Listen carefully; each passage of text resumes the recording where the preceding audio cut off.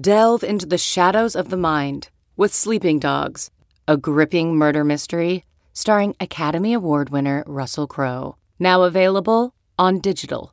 Crowe portrays an ex-homicide detective unraveling a brutal murder he can't recall. Uncovering secrets from his past, he learns a chilling truth. It's best to let sleeping dogs lie. Visit sleepingdogsmovie.com/Wondery to watch Sleeping Dogs, now on digital. That's sleepingdogsmovie.com/Wondery. CarMax is putting peace of mind back in car shopping by putting you in the driver's seat to find a ride that's right for you. Because at CarMax, we believe you shouldn't just settle for a car. You should love your car. That's why every car we sell is CarMax certified quality, so you can be sure with upfront pricing that's the same for every customer. So don't settle. Find love at first drive and start shopping now at CarMax.com. CarMax, the way car buying should be.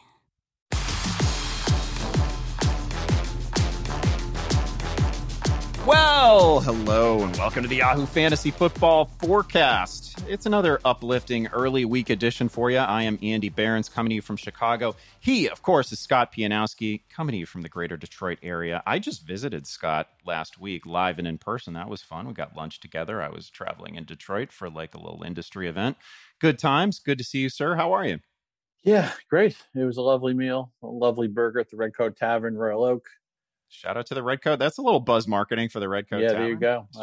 So we had good burgers were had, good photos were taken, hearty discussion. I got my 2019 FSWA award for the baseball podcast of the year, the now defunct Yahoo Fantasy Baseball Podcast. We had a fun ride. Went out on top. We're like the National. We had a great time, just maybe a little bit ahead of our time. But one of these days we'll bring a silly draft back. I'm going to be on Dave Damashek's podcast Tuesday, which I'm really looking forward to. And one of these days we're going to get him on here, and producer John's going to produce it. And I'm just going to get silly with Damashek for 90 minutes. It's going to be awesome. So great American. Oh, I am ready for that. I'm ready for some Steelers talk too. That sounds great. If you guys are listening to a fantasy football pod in the middle of June, then you maybe would enjoy yourself some Yahoo Fantasy Football. You can sign up now at sports.yahoo.com/fantasy. Today on the podcast, it's pretty exciting. We're going with secret lists again. This has been one of my favorite things that we've done over the last month or so. This is each of us coming up with our own list of things independent of one another. Today's topic going to be 2021 mistakes that we made in our fantasy process. These can relate to, a draft strategy, a team, a player. I came up with a bunch of different things. I've got 4 or 5 pretty solid things here to go through that were major L's for me. I have not shared my list with Scott. He has not shared his list with me. So we may have a little bit of overlap there. This is probably the secret list on which we should have the least overlap, but who knows? We're probably going to have a little. But before we get started, we do have one actual NFL note that is probably worth a mention. Probably, maybe, sort of. We have some renewed Baker Mayfield to Carolina talk. I am totally here for it. I would like a resolution to the Baker Mayfield thing. I would like any sort of semi-competent quarterback play in Carolina. That seems like a good thing. Reportedly, the Browns are willing to take on about half of Baker's salary to facilitate a deal. The Panthers have to be interested, and they can't let this thing drag on too long if they are indeed going to be the landing spot. Does this move the needle for you, for anybody involved in this thing? DJ Moore, Christian McCaffrey, anybody? Well, last year I was hoping that Sam Darnold could resurrect his career in Carolina, and it would be good for DJ Moore. And he's got history with Robbie Anderson. This may not be the last time we talk about this on this show. But the thing with Baker Mayfield we have to remember is that, okay, maybe he's never going to be like a Super Bowl winning quarterback, and maybe it was a little bit silly that he had some success and then he was just on every commercial, it felt like. I mean, I remember him playing the Packers on a Saturday game last year, and like Baker would throw a pick, Rodgers would throw a touchdown pass, and then they'd go to commercial and you'd see 3 Baker Mayfield commercials. It was just crazy, And but Baker Mayfield played with an injured shoulder all last year. It was his off shoulder, it was not his throwing shoulder. But I mean, he was out there, and at some point it just became obvious, at least to me and a lot of other people, that like maybe a healthy Case Keenum is better than a really compromised Baker Mayfield. I still think he's capable of being a league average quarterback, at least maybe even a little bit better than that.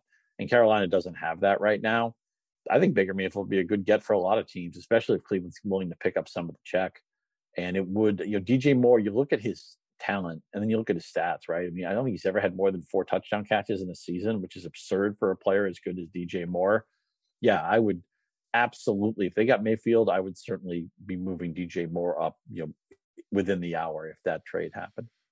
This is the exact right take on Baker Mayfield, I think, right? Like, I agree with you that he's not, he's perhaps not a top 10, top 12 NFL quarterback, anything like that. But man, one thing that we see every year, and it leads to, it is a recurring mistake that I think a lot of fantasy managers make, is when a player is coming off a year in which they play through injury. And listen, yeah, it may have been Baker Mayfield's non-throwing shoulder, but like, the procedure that you'd have to repair it is not like some cosmetic procedure, right? Like his left arm isn't just for show. Everything matters on the football field. It is an intensely physical game. It's not like it was an entirely irrelevant injury. And oftentimes, you can just stick with Cleveland. Look at Odell Beckham just a year or two before, right? Like that guy had a full season in which he played through injury. We all knew that he played through injury, and yet fantasy managers don't really account for that, right? They go into the next season and they're like, that guy was a disappointment. It's like Antonio Gibson coming into this season. That man played on a broken leg last year, only missed 1 game. And that missed game was due to COVID, right? Had a phenomenal season if you're just looking at surface level fantasy stats. And a lot of managers were disappointed because they were like, I expected more. I expected 15 touchdowns, 18 touchdowns, whatever. He didn't deliver first round value. But again, the man played on a broken leg. Baker played through a significant injury. I think he's better than what he showed last year. That doesn't mean that I think he's a star. I think he's a clear upgrade for Carolina, assuming he eventually lands there. I hope for his sake, for the team's sake, that they hurry up and just get it done, right? So that like we can go into training camp and we know who the Panthers quarterback is.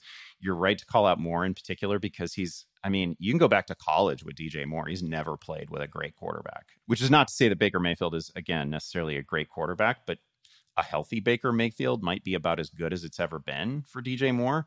So that's really encouraging. And it would give DJ Moore a path, I think, to 8 touchdowns, 9 touchdowns, some sort of respectable total. I mean, he's cobbled together these 1,100-yard receiving seasons with just absolute jokers. So this would almost undeniably be a good thing for him. I think you have the right take. Yeah, I mean, we're always looking for the receivers we like to get into good relationships, right? Allen Robinson finally has it now. After all that, going back to college, he never played with good quarterbacks. And Terry McLaurin, one of my favorites, he's been saddled. It's been so bad for Terry McLaurin that last year we were excited about Ryan Fitzpatrick going to Washington to maybe boost up McLaurin. And then that fell apart in the first half of the first game when Fitzpatrick had hurt. And ultimately that was his final action in the NFL. He's since retired. So I weep for all the fun YOLO plays that I think Fitzpatrick and McLaurin might have connected on last year, but injury stepped in the way. It's a big part of football. But let's get DJ Moore a competent quarterback. Baker Mayfield is that. It is funny that you've already mentioned Sam Darnold and Ryan Fitzpatrick, because I'm now realizing as I look at my list of biggest mistakes from 2021 that I can't believe I didn't call out the fact that I drafted, you and I believe are in this league together, the Razzball hosted Superflex Dynasty League. I got so mad at the way people were drafting last year because it was like, I think Tua went in like the 2nd round or the 3rd round. Like absolutely everybody off the top of that draft went quarterback. I think I picked 10th and like 8 of the first 9 picks off the board were quarterbacks. And I was so mad at who was available to me with the 10th overall pick that I basically drafted, and I was joking about it on Twitter. I basically had a 0 QB draft in a Superflex league, and I landed on Ryan Fitzpatrick and Sam Darnold as my quarterbacks. And I can tell you that is no way to move forward in a dynasty league. I obviously had an early pick this year, took Kenny Pickett, which is not going to move the needle for me at all. I don't have high hopes for Kenny Pickett, but anyway, I probably should have listed that on that entire draft on my list of 2021 mistakes. I didn't, but now I've gone through it and I feel a little bit better for it. So why don't you give me... Boo on the Razzball guys. I love those guys, and I love Donkey Teeth who runs that league, but draft order for the next season should never be reverse order of standings. That is the worst way to do it. It should be the first team out of the money should pick first. And if your team stinks, you should have to pay a penalty for that. Now, granted, there's no trading in that league, so it's not like a lot of keeper leagues where the guy who came in last sells off the farm, lives with a horrible team, says, "Oh, cool, I get the best rookie coming out." And some year that's a really big prize. Last year it may have landed you Jamar Chase or somebody like that. But I'm not in favor of you sucked last year, so now you pick first. I hate that. In some leagues, you have to incentivize the last place finishers to come back. I don't think that is such a league. Like, I would have been back regardless of where I was picking, right? Like, I wasn't last, but I think I was next to last. I don't know how that happened in a league in which Sam Darnold was my best quarterback, but nevertheless, I wasn't last. Okay, so let's talk mistakes. We're gonna go to my number 5 mistake. Yeah, did you order them? I just wrote 5 random things down. If you ordered them, all the better. Give me number 5. Oh yeah, I have them ranked from least egregious to most egregious, and I also have some also receiving votes that will get mentioned at the end. My number 5 mistake, and man, it just looks so dumb in retrospect, is I had shares of Mike Davis last year. It wasn't a ton of Mike Davis. It wasn't optimistic, I'm elbowing you out of the way for Mike Davis. It was more like the rest of the room doesn't like Mike Davis. He's the only real running back Atlanta has. I think he's going to get boring volume. I'm just looking for him to cobble together like 1,250 total yards, 5 to 7 touchdowns, maybe the upside to do a little bit better because he's the only show in town. What I didn't see coming was that Cordarrelle Patterson would become a running back. I didn't see Matt Ryan. I knew he's on the back 9 of his career, and it's funny how we see Matt Ryan now as an upgrade in Indianapolis over their previous quarterback, but I didn't think the Falcons would totally be awful. I didn't think Arthur Smith would have so much trouble getting acclimated. Of course, they got nothing out of Calvin Ridley last year. Kyle Pitts was a little bit of a disappointment. But Mike Davis just became the poster child of, oh, see, you idiots, you draft running backs in the dead zone, and you end up getting bitten. But I think more than that is I forgot a rule. My friend Dan Williamson, great fantasy player, and he does a lot of dynasty content. He's based out of Minnesota. He talks about when a player pops into relevance in his late 20s when he had no pedigree whatsoever, no resume before that, just don't chase those guys the next year. And again, it wasn't like Davis had a monster season and everybody wanted him. He was more like a lot of people didn't want him. I thought, okay, 6th round, I'll take Mike Davis. I just want him to be playable. My expectations are so low here. Okay, I'm giving you an extremely low bar to clear, and he did not clear it. He actually crashed into the bar and it went tumbling down into the padding, and it was just a sorry season for everybody. And the worst part is I held on to Mike Davis even longer than I should have. I'm like, well, I can't cut this guy. He's going to get 12 touches next week. But those 12 touches would go nowhere. And eventually he wasn't even getting those anymore. Yeah, it's a good call. He was not on my list. I had a million fantasy problems last year. Davis not a chief one among them. But he, like, the other thing that we should say about Davis is it's not like he didn't get opportunities early in the season. I just brought up his game log. Week 1, 15 carries, 3 catches. Week 2, 9 carries, 7 catches. It's pretty consistently 15, 16, 17 touches in the first like a month and that's what I thought I was getting. That's all I wanted. Just give me boring volume. And I guess for a few weeks he did give me that, which is why I kept the leash so long as I did. Sure. The problem is it was just a little bit too boring, right? Like, he finishes the year at like 3.6 yards per carry. Patterson was absolutely phenomenal. He seemed like a touchdown every 5 touches for the first couple months of the season. But to your point about not chasing these guys who break out at weird ages, what is Cordarrelle Patterson now, right? Like, he's like a 9th year breakout. What are you doing with him in 2022? You're surely not chasing that, are you? Even though the shape of Patterson's career is different than Mike Davis's career, I think the Williamson rule applies. When somebody pops this late in the arc of their career, you have to take it skeptically. So Patterson's a fun player. Also, he's just so gadgety. So much of what he does, and I realize they did use him in a more traditional running back role at some point, but it's just hard for me. That's just not the type of thing I want to bet on repeating. I don't think it's a sustainable business model. I also don't know if Arthur Smith is going to be a good head coach, and I think I may have overestimated his role in Tennessee's resurgence. Maybe that was more about the players they had. Not that he's a horrible coach or anything like that, but I wonder if maybe he's over his skis as the head guy in Tennessee. I'm not going to have Patterson next year very much, maybe not any at all. And I say that with sadness because he's a fun player. The NFL is more fun when guys like Cordarrelle Patterson are a thing, but I'm out this year. That's all really well said. I love that it happened last year. It was one of the great stories of the 2021 season. And it's one of those things that you really only appreciate it, I feel like, if you're a Falcons fan or you're a fantasy player. Like, it is wild that happened for Cordarrelle Patterson, a kick returner at that stage of his career. I don't think it's particularly repeatable. I'm kind of into Tyler Algier. I just think they're at some point they move on. Obviously, you can't. Cordero Patterson is not going to be like a key piece, a key foundational piece of your running game moving forward at this stage in his career. So you and I are in agreement on that one. I'll give you my number 5. Since I have to order this on the fly really quickly. My number 5 thing that I got horrendously wrong in 2021. And I was going to actually, initially, I was going to talk about a specific Giants player. I think I'm just going to say the Giants. Because at various points, I think early in the season, I was touting Daniel Jones as a potential waiver ad, right? If you had trouble at quarterback, not that anybody necessarily had trouble at quarterback last year. Wherever I had Saquon in the ranks, which I probably ranked him as a second rounder last year, that was too high. Wherever you had any receiver on the Giants, that was too high. I actually went through and looked at the year-end finish for all these guys. Daniel Jones was the QB 26. Saquon was RB 32. Kenny Golladay was wide receiver 83. Evan Ingram, tight end 23. The defense ranked 24th. Graham Gano, kicker, Graham Gano was the only top 20 fantasy scorer at his position on this damn team. And he finished as the number 19 kicker. So he was your fantasy MVP for the Giants. I don't know. Terrible situation. Terrible, to use a corporate buzzword, terrible ecosystem, terrible everything. Obviously, they get a coaching upgrade, we assume, to Brian Daboll. That's exciting. The offensive line can't be any worse than it was last season. I guess that's exciting.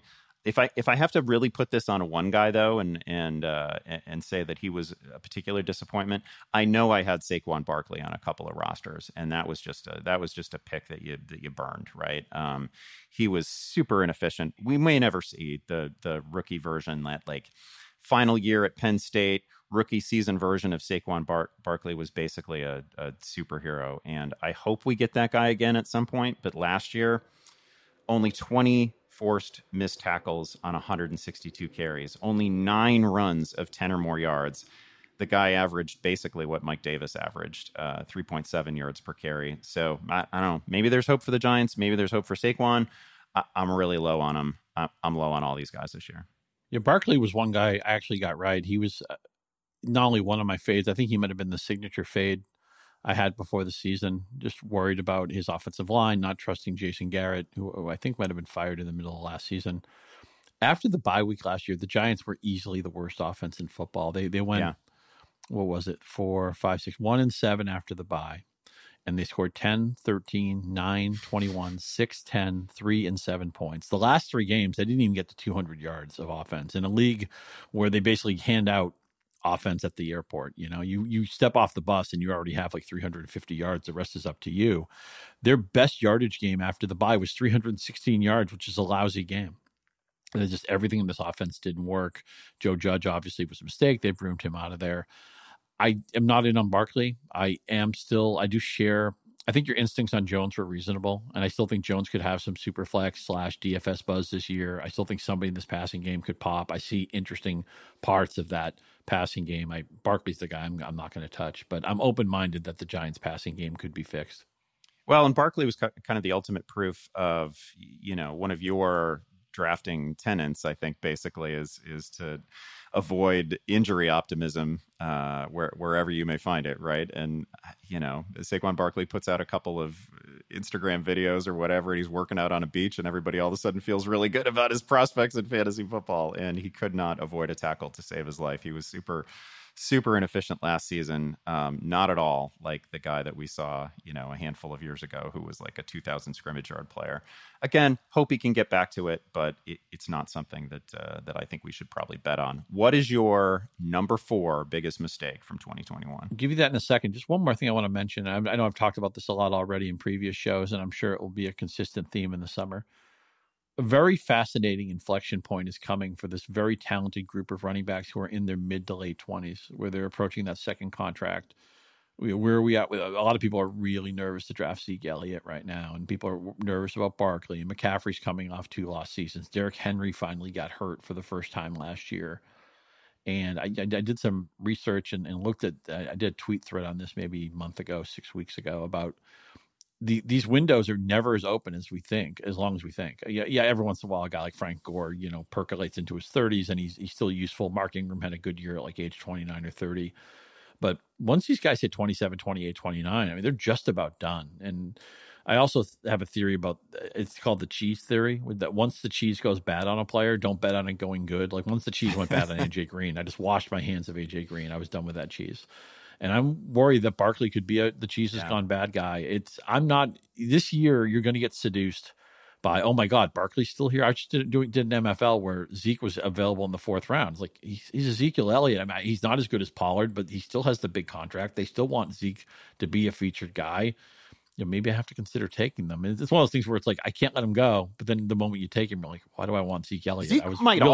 Zeke might also be an example of the guy who played through an injury the prior season, and we all developed a pretty sour taste on it, right? Like, you're not, like, none of us were that into Zeke Elliott at midseason last year because he was not running as well as Pollard necessarily, wasn't creating highlights at the rate that you might expect, but he was also playing through a knee issue that compromised him. And if he is healthy, maybe it's better. Fair. And they're also going to play to the contract. We'll get to my 4th mistake from last year. And we already teased it a little bit. I was willing to give Sam Darnold a pass because he had mono and he had some injuries and he had Adam Gase, which we've seen so many players, once they get away from Adam Gase, things get better. He was leaving the Jets. I liked the skill talent on Carolina. And it wasn't so much that I was drafting Darnold. It was that, oh, yeah, DJ Moore sounds great. Oh, yeah, Robbie Anderson. He already knows Sam Darnold. They already had success on a bad Jets team. So I thought, like, Robbie Anderson in the middle rounds, like, oh, I got Robbie Anderson as like my 3rd or 4th receiver. I thought that was a steal. I thought DJ Moore was in good place for production. I was even willing to take Darnold in those deeper pool. Like, if I had him as like a 3rd quarterback in Superflex, I thought that was great. Well, Sam Darnold was terrible. Robbie Anderson was invisible. DJ Moore was disappointment. Everything I wrote about Sam Darnold last year. And again, a guy who, it's funny, he started the season with some fantasy juice. He was doing a lot of running. He even had 1 week, I've never understood this, where he was the number 1 quarterback on the PFF grading system, which would have been my signal to like totally revamp it. But Sam Darnold, it looks like he can't play. We talked earlier about Carolina's trying to get Baker Mayfield, which is seen as a major upgrade to Darnold. As you said, the jokers they've had a quarterback at Carolina for the last few years. So I thought Darnold could be functional. I thought Anderson would be good. I thought DJ Moore would be very good, and none of those things came to pass, and it looks really bad now. Yeah, I'm pretty sure when I made Sam Darnold one of my starting quarterbacks in that Superflex Dynasty League, I can't believe I keep mentioning that. It's such an embarrassment. I'm pretty sure one of the stories I told myself was, oh, he's got this pre-existing relationship with Robbie Anderson. This is going to be fantastic. It was not. It was not a brutal year for Anderson. No.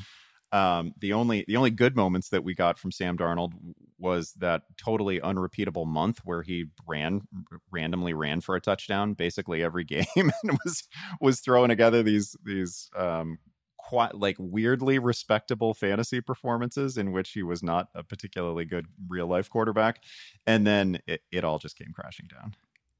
Crashing down is the word, man. That's another team that I feel like in the second half of the year, they couldn't do anything right.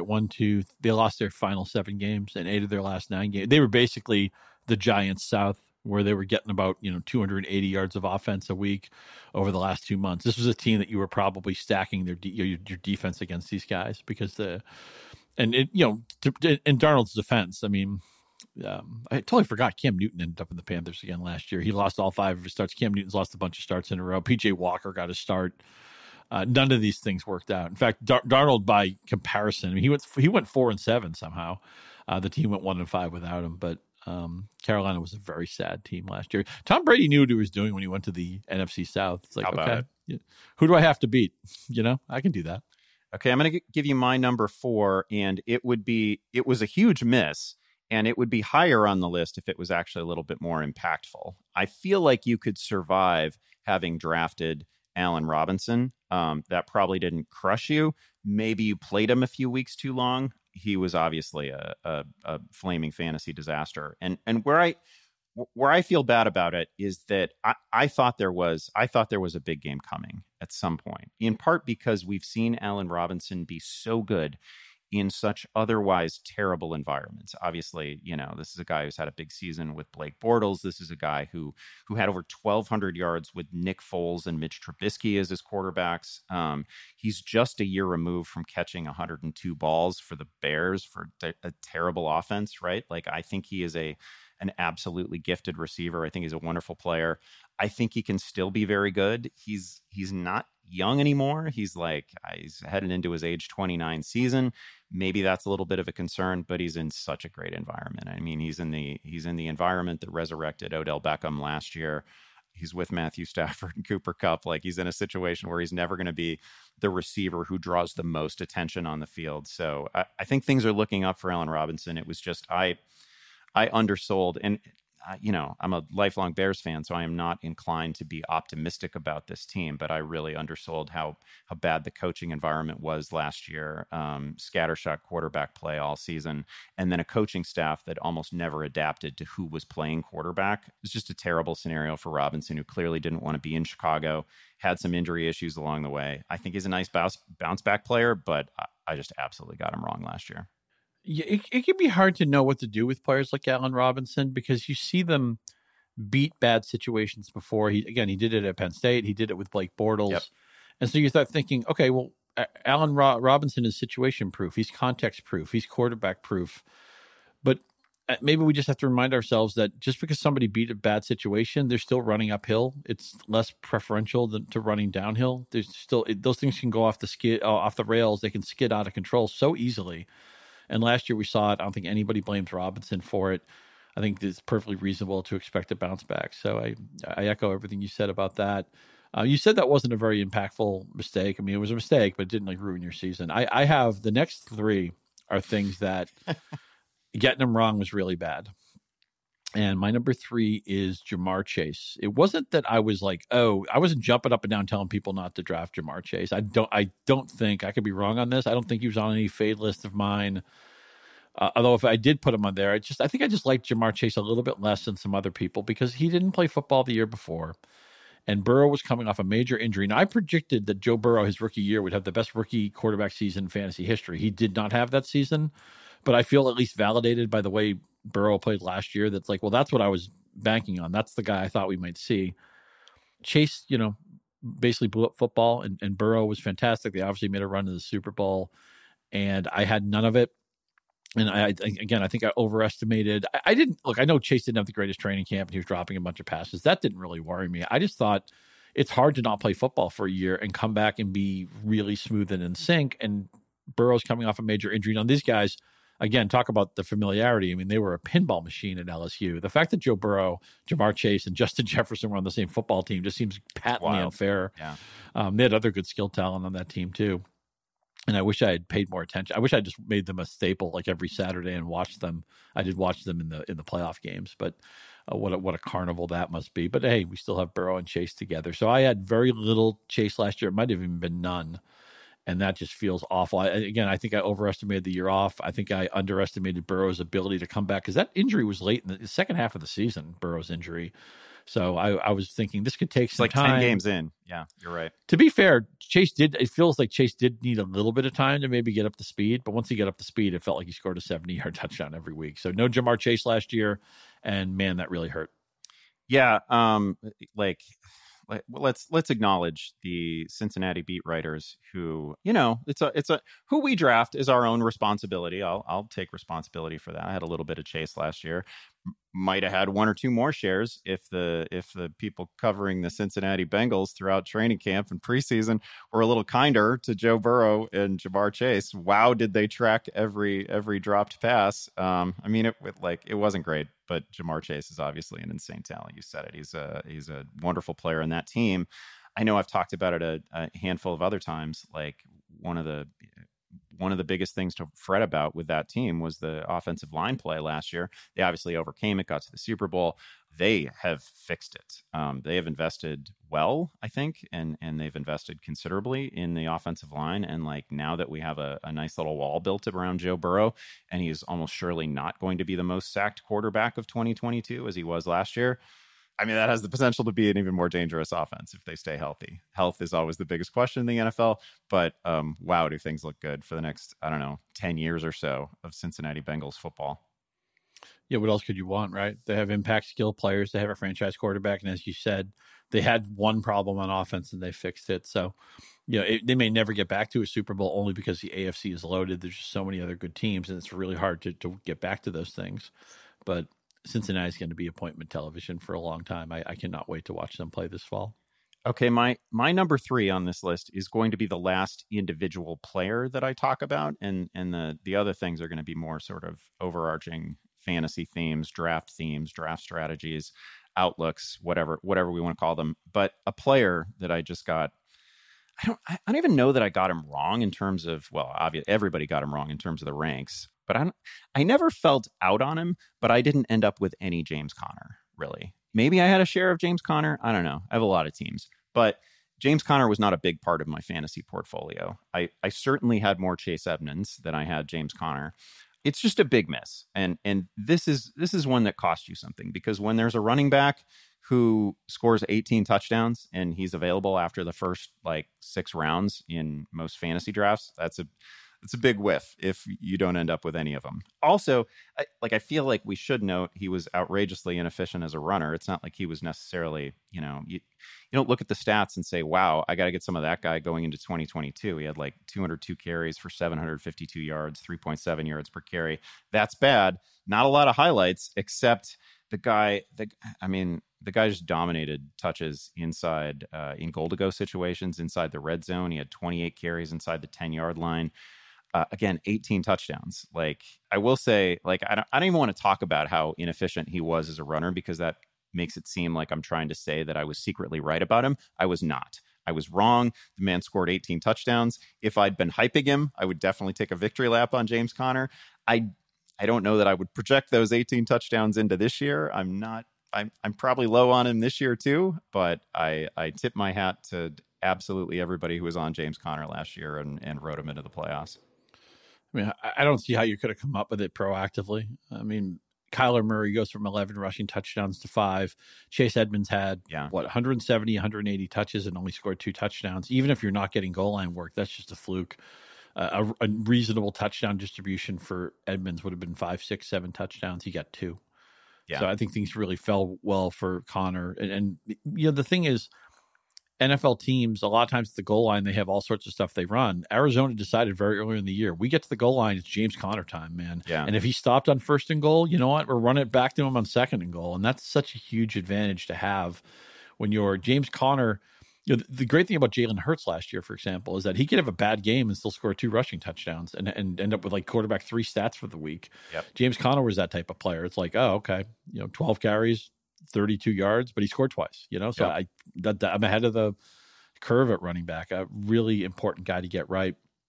I feel like you're coming up with and I know your next 2 picks are going to be themes. I feel like I'm coming up with all the really good mistakes that you can promote, and Pianowski's an idiot, and you're just soft pedaling. I got the kicker wrong. I played the wrong defense in week 4.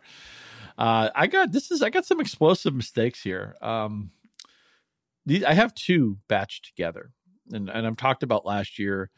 If you got to the fork in the road on 2 different teams with 2 different receivers, where A and B were pretty close in price, and you took the right guy.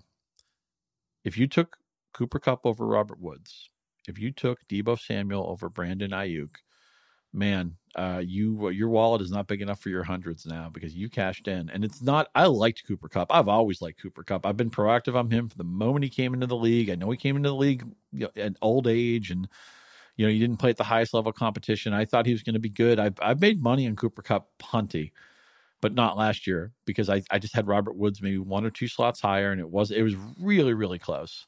And so if I ended up with 1 Rams receiver, it was usually Woods. I had a Kupp share on one of my teams. I think in the Chuck Muncie auction, I ended up with Kupp, and not surprisingly, that was my best team.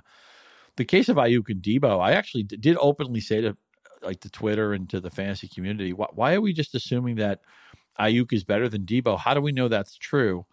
And yet I did not draft Deebo anywhere near. I might have been average weight on Deebo in my teams. I should have just said, you know what, this is wrong.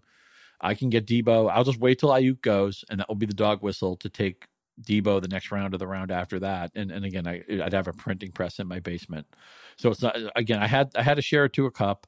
I had a share or two of Debo. But if you got those two guys right, you dominated the fantasy season, along with my number one mistake, who I'll get to in a second. But I feel like there's a great opportunity there, and I got it wrong.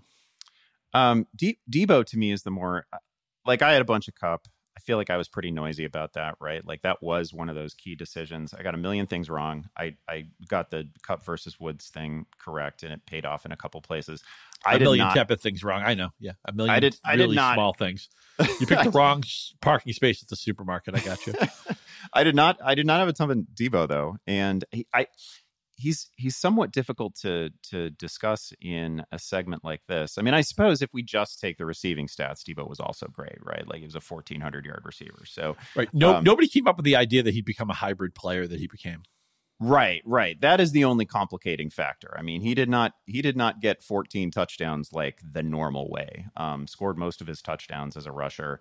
Almost 50, 60 carries, something like that. Obviously, it was a huge part of his game. Not necessarily something that he wants to do going forward. I don't think Deebo Samuel wants to be known as a running back, but you're absolutely right. He was available at a really friendly cost.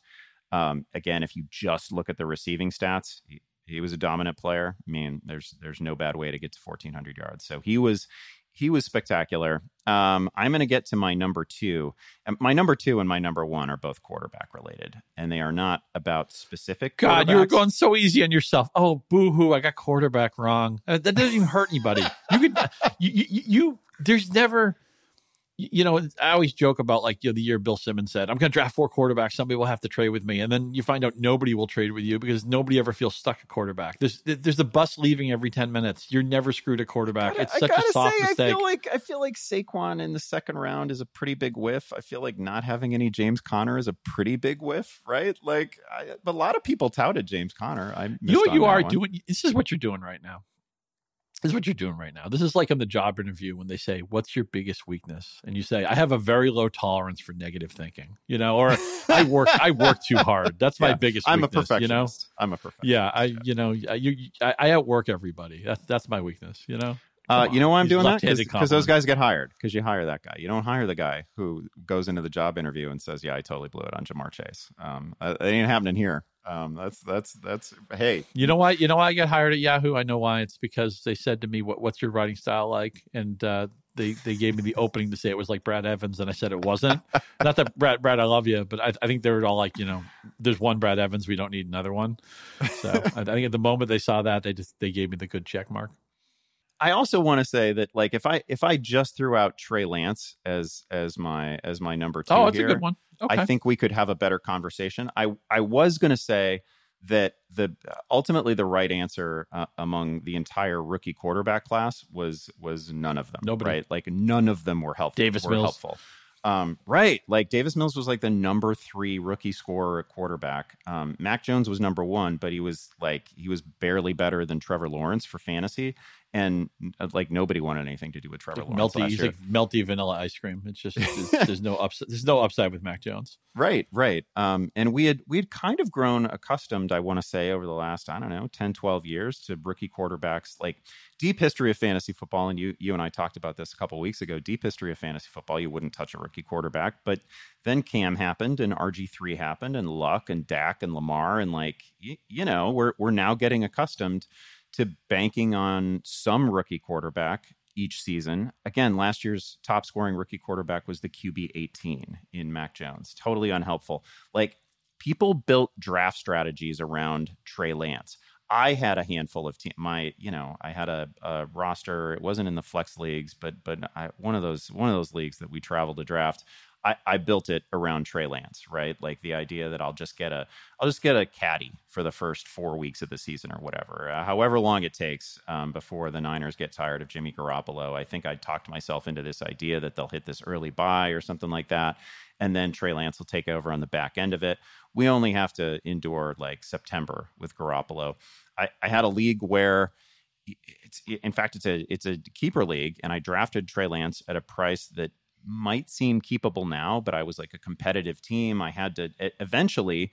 I sat on Trey Lance all year I dropped him in December for Kendall Blanton because I needed like some sort of flyer streamer tight end. Like I held him all year and then cut him for a tight end who I then cut the following week. Like Trey Lance did nothing for us. Trey Lance couldn't take Jimmy Garoppolo's job and injured Jimmy Garoppolo, right? Jimmy Garoppolo playing through a shoulder injury of his own. Trey Lance could never leapfrog him. It was a bad year overall for the rookie quarterbacks. I would be shocked if this coming year isn't pretty disappointing for the rookie quarterbacks, right? Like Kenny Pickett probably has the clearest path to a job. I'm not super excited about him. But man, last year was brutal. And Trey Lance wasn't free. Like you didn't, it's not like you were maybe in a hometown like 10-team league, it's a bunch of college buddies or whatever. Maybe you got Trey Lance late, but like in the sharper the league, the earlier Trey Lance went because somebody wanted to build around the rushing talents of that guy. And of course, we did see when he did get onto the field, right? Like he had like 16 or 18 rush attempts, something like that. Like that's going to pay off eventually, but just an absolute bust of a pick. And he's also a guy that you absolutely sat on for most of the season. So that carries a cost as well. You make a great point that the sharper your league, the more Lance was like a hipster pick, where he would get taken and then half the room would groan. Right. And right. the angle was even in, I saw him getting taken in best ball leagues. I saw him getting taken in one quarterback leagues. You're going to sit on Trey Lance. I know he's not playing week 1. So what? He's going to blow up the game when he comes in. And of course he eventually did get some chances to play, did not blow up the game and looked very much like what he was, an experienced quarterback who hardly played the previous year. And isn't it funny that the Niners they prioritized in the draft and traded up to get Lance and traded up to get Trey Sermon. Who was even, if anything, more of a bust than Lance was. I mean, he just looked like he might be out of the NFL pretty soon. And it was the unheralded Elijah Mitchell who was the guy that you needed to be right on the Niners along with Deebo Samuel. So Lance, I take back part of my critique of you, not all of it, but part of it, because Lance is a pretty good mistake, and I think you're right to own it. And a lot of people got that. The funny thing is, the people who got Lance wrong, I got to think of like Adam Levitan of Established the Run, who I think is one of the sharpest, brightest. A guy who I'm always care what he thinks, and I a lot of times I'll follow what Adam does. He's so bright, and he was really in on Lance, and it's just everybody gets stuff wrong, even the best players. I remember having a super bullish conversation with John Daigle at the Flex League drafts, and who's great. Like Daigle's fantastic, super hard worker, really thorough in his process. Love Daigle. He and I got Trey Lance wrong together. And it was such a fun and easy case to make, and he barely played. Yeah, it was the cool hipster mistake to make last year was Trey Lance. So here's what I got wrong. Here's my number one, drum roll. It's so frustrating because I had it right. I looked back at the fantasy index. I had this player as my number 5 overall player when we did the ranks in like May or June, whenever that was. And at one point, this player was the number 3 overall player on my board. I was above market on him. He was going to be on a lot of my teams. He had a good rookie year. I was in on him. And then his quarterback got hurt, and his best offensive lineman got hurt. There might have been a second offensive lineman injury. I don't remember. And I thought, you know what? The red flags, it's not Jonathan Taylor's fault, but don't trust his quarterback. I'm worried about the offensive line. They just signed their Nyheim Hines to an extension or something like that. So Hines is going to be, they're going to, even though Taylor, the book on him was that can he catch the ball? He caught the ball really effectively his rookie year, but he didn't get a lot of opportunities, like 35 or 38 on targets or something like that in that neighborhood. But I'm like, well, they're always going to think Nyheim Hines is Marshall Faulk. Why don't they use Taylor more? So quarterback issues, offensive line issues. He may have to share more than he really should. I'm going to back off Taylor. So it's not that I buried him in my rankings, but I went from being like as bullish as anybody on Taylor in the industry. Maybe somebody had him 1 or 2, but I had him 3rd overall. I know I did. I said, no, I got to back off this. And then to the point that I even wrote a Fade article that had Jonathan Taylor on it. And again, it's just been a theme of this podcast. For 3 or 4 weeks, it seemed pretty true. The Colts get off to a poor start. They were not using Taylor. It was one of these things where it's like, how do you end this game with Jonathan Taylor getting 14 touches? It doesn't make any sense. And then at one point, about maybe a third of the way into the season, Frank Reich just saw the light, turned on the switch and said, you know what? I'm handing all the keys. I'm handing that big superintendent keychain. I'm handing it to Jonathan Taylor. He's our guy. And he's going to get all the goal line touches and all the rushes and all the catches. And he's going to be the signature player in our offense. And he basically along with Kupp, dominated the fantasy football season. He's on a bunch of magazine covers justifiably this year. And I don't know, did I overreact? Should I not pay attention to injuries in the preseason? I'm not trying to say I was right. I think what happened is I overcorrected. It would have been fine to move him down, but maybe I should have moved him down to around where the industry average was. I should have had some Taylor shares. I got cold feet on Taylor, and man, did I ever pay a price for that. Sounds like you're saying that you were right before you were wrong, so you weren't really wrong. That's what I'm hearing here. Yeah, you're just getting defensive now. Okay, you're just trying to hurt me. I get it. Do you? It's going to be weird because in a handful of weeks, I'm going to go through the process where I get ready to do all these, in draft little videos that I do where I tell you how good or bad I think your draft spot is, and I always like to look at the previous year's draft slot data. Where did Taylor go? Was by the time we were drafting, like by the time most leagues were drafting, like final week of August, very early September. Wasn't Taylor like a back end of the first round guy? Probably like, I think 7, 8, 9, probably something like that. Yeah, like almost everybody had an opportunity, like more people than not had an opportunity to draft Jonathan Taylor in your league. I know Schwab and I in a league missed him. And he's obviously Frank, like Jonathan Taylor, Wisconsin guy. Yeah. We missed him by one pick and did really want him. Like we had the 11th or 12th pick, and whoever we took didn't come anywhere close to what Taylor did. It's just going to be one of those weird years where the winningest draft slot in Yahoo leagues is like pick 8 or something like that. Never happens. Like too many early running backs didn't do it. I mean, McCaffrey was a brick. Zeke was mediocre. Henry got hurt finally, although he was still running back 14, which was one of my favorite stats of the year. He missed half the season, and he was running back 14, which is amazing. I mean, Derrick Henry really didn't kill you. He was something like 9th in the league in rushing yards. Like he played half a year. I know, it's amazing. What are you doing with Henry this year, by the way? He is. So I haven't drafted him yet, which is a thing that I'm kind of embarrassed about. This is going to be one of those things where I probably have to go in and adjust ranks at some point. I always take the top receivers ahead of him, right? Like I'm taking Kupp ahead of him. I'm taking Jefferson ahead of him. I'm taking Chase ahead of him. I'm Kupp, Jefferson, Chase is kind of like my target list. I think he's sitting there as like my RB3, but as a practical matter, I certainly haven't taken him 3rd overall. I haven't yet taken him 5th overall, and This is how the sausage is made. We make rankings, and then we draft, and then we realize we're not being fair to our rankings, or we're not being true to our rankings, and then we realize the rankings need to change. It's just really hard because, like, I do some early forecasting on this stuff when we come up. You and I have talked before about how we write magazine blurbs for Lindy's, and like I write all the running backs, and I come up with forecasts for the running backs. It's hard if you want to give Derrick Henry 14 games. This is going to be a hell of a season, right? Like it's hard not to get to 1,600 scrimmage yards for Derrick Henry if you're going to give him like 14 or 15 games, unless you think he's just going to fall off a cliff.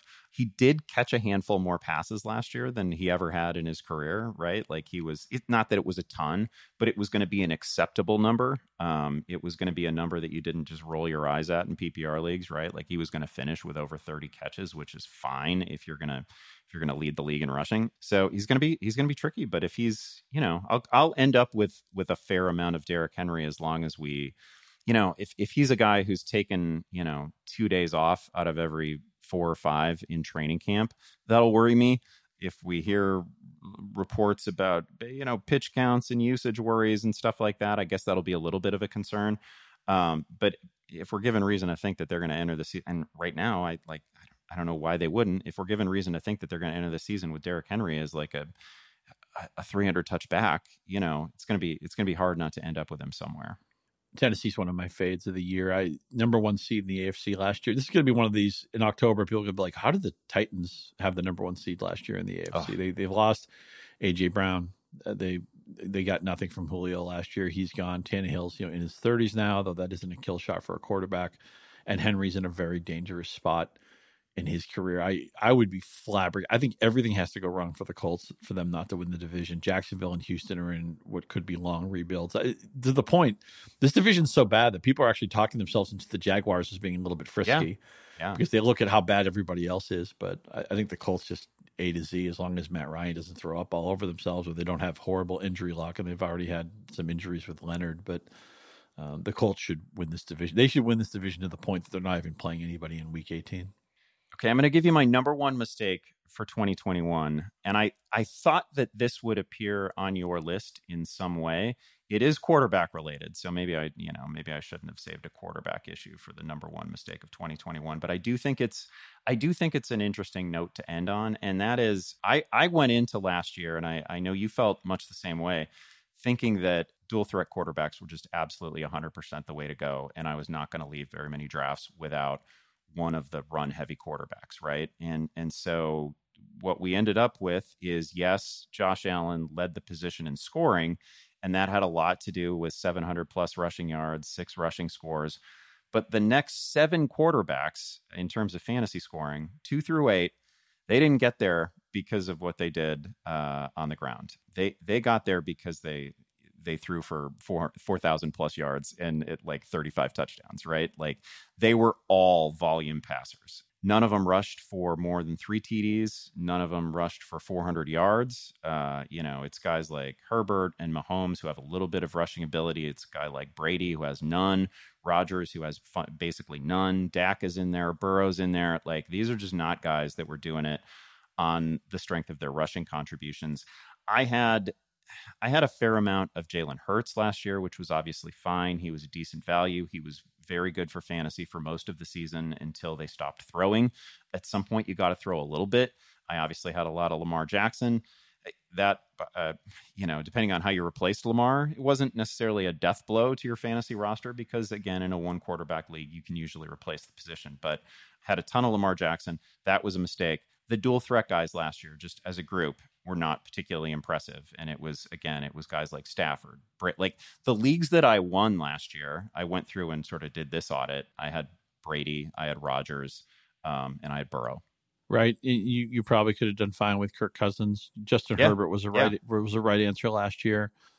It's funny. It feels like Hurts should have been better than quarterback 9, but it just reflects how mediocre he was as a passer because he really paid the bills through a lot of garbage time production, a lot of stuff on the ground. Mediocre to the point that the team was like, we have to stop passing so much. I still think Gardner Minshew might be their best quarterback. I'm going to die on that hill. It's very lonely, by the way. And there's plenty of room. We could, bring a blanket, bring a picnic lunch or whatever. Bring some wine, whatever. We can have football. We can toss it around. But there's a 24-hour-a-day party on Minshew Island or Minshew Hill. Everybody's happy. I'm not guaranteeing you it's going to be successful, but you'll be very happy. You'll be very happy as you win 6 games. No, that's a good one. That's we're at a weird inflection point now. I mean, what do we do after the season Kyler Murray had, where he was very reluctant to run? He got banged up. I'm not, he's so short. We're at a time in the NFL where teams are more understanding about height. Drew Brees had a great career. He's barely 6 feet on a good day. Russell Wilson's not very tall. He's Hall of Fame trajectory for sure. But man, Kyler's really, really short. And if he's not going to be a major running threat, what is he? Is he an average quarterback? Is he slightly above average? I mean, I think Kyler Murray, like last year, might have been seen as like a possible MVP candidate. I don't think anybody's saying that now. Where do we go forward on Lamar Jackson? Are you drafting? Let's just focus on Jackson and Murray right now. Are you green light, yellow light, red light on them as we sit here in mid-June? I wish I could say that I'd learned from this mistake, but I'm still pretty into Lamar Jackson. I mean, some of that is the fact that Lamar Jackson's it's really hard to get his MVP season out of your head, right? Like he's still very young. Broke football. Yeah, like that guy more often than not was scoring 30 fantasy points, which, usually you can cover quarterbacks with almost anybody. You could find a guy on the wire. You can stream the position. You can do a lot of things at quarterback. If you're going up against a team that is routinely getting 30 to 35 from its quarterback, that's a problem. That is crazy. Although what was crazy with that MVP year, and I think a lot of people forget this, he led the league in touchdown passes. I mean, as unbelievable as a runner as he was, he led the league in touchdown throws and had a touchdown percentage of 9, which is you're just never going to see that again. Right. Now he the quote unquote regressed to 26 touchdowns and a touchdown rate of 6.9. And he still ran for over 1,000 yards and 7 touchdowns in 2020. And that was a point where it's like, okay, if this is the baseline, this is the floor I'm buying in on, that's his typical season. 2019 is the high end, but 2020 is perfectly acceptable. Sure, I'm in.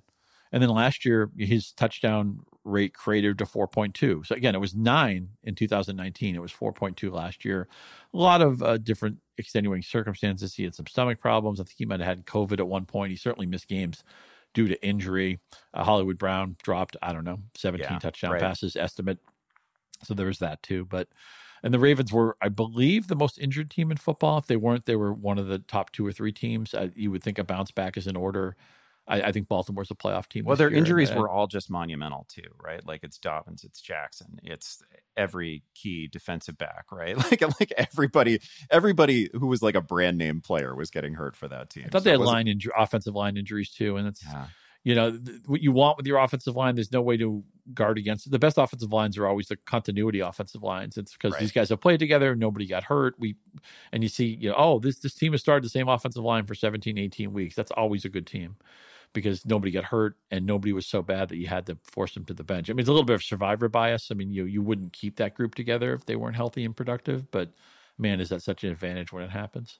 Yeah, so I got to say, and I don't know that you and I have fully talked this out. Like, are you still prioritizing? Is it a tiebreaker for you, the rushing quarterback thing, the dual threat guys? Like, are you still prioritizing it? I would like my guy to at least run a little, at least the Herbert or Mahomes level. Yeah. The augment. I'd like my quarterback to at least augment me on the ground. What Russell Wilson was kind of until last year. Herbert's a great example of it. Mahomes is a great example of it.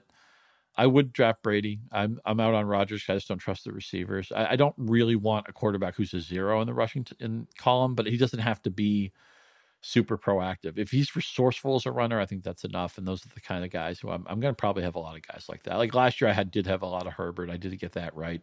So I'd like to find a quarterback who maybe fits the Herbert model for this year, where he's not trampled value. Actually, Wilson is a guy I'm probably going to have this year. I think he's getting out of Seattle at the right time, and I think Russell Wilson has a lot of good receivers around him, and I still think he has a chance of running for maybe 400 or 500 yards and a handful of touchdowns, which is what I'm looking for. That's a nice positive note to go out on. Let's wrap with that. That is going to do it for this episode. Guys, you should follow Scott on Twitter at Scott_Pianowski. He's an underscore guy. I am not. I am merely at Andy Behrens. While you're there, please, as I always say, make sure you're following at Yahoo Fantasy. Although if you're not doing it after years of playing on Yahoo Fantasy, I don't know why I keep asking. Liz is going to be back later in the week with Frank Schwab. He's good. And they're going to discuss the mistakes that they made in 2021. Until then, we are out.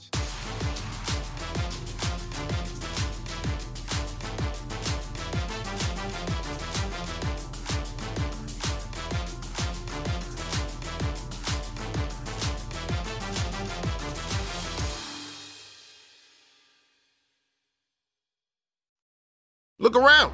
You can find cars like these on AutoTrader. New cars, used cars, electric cars, maybe even flying cars.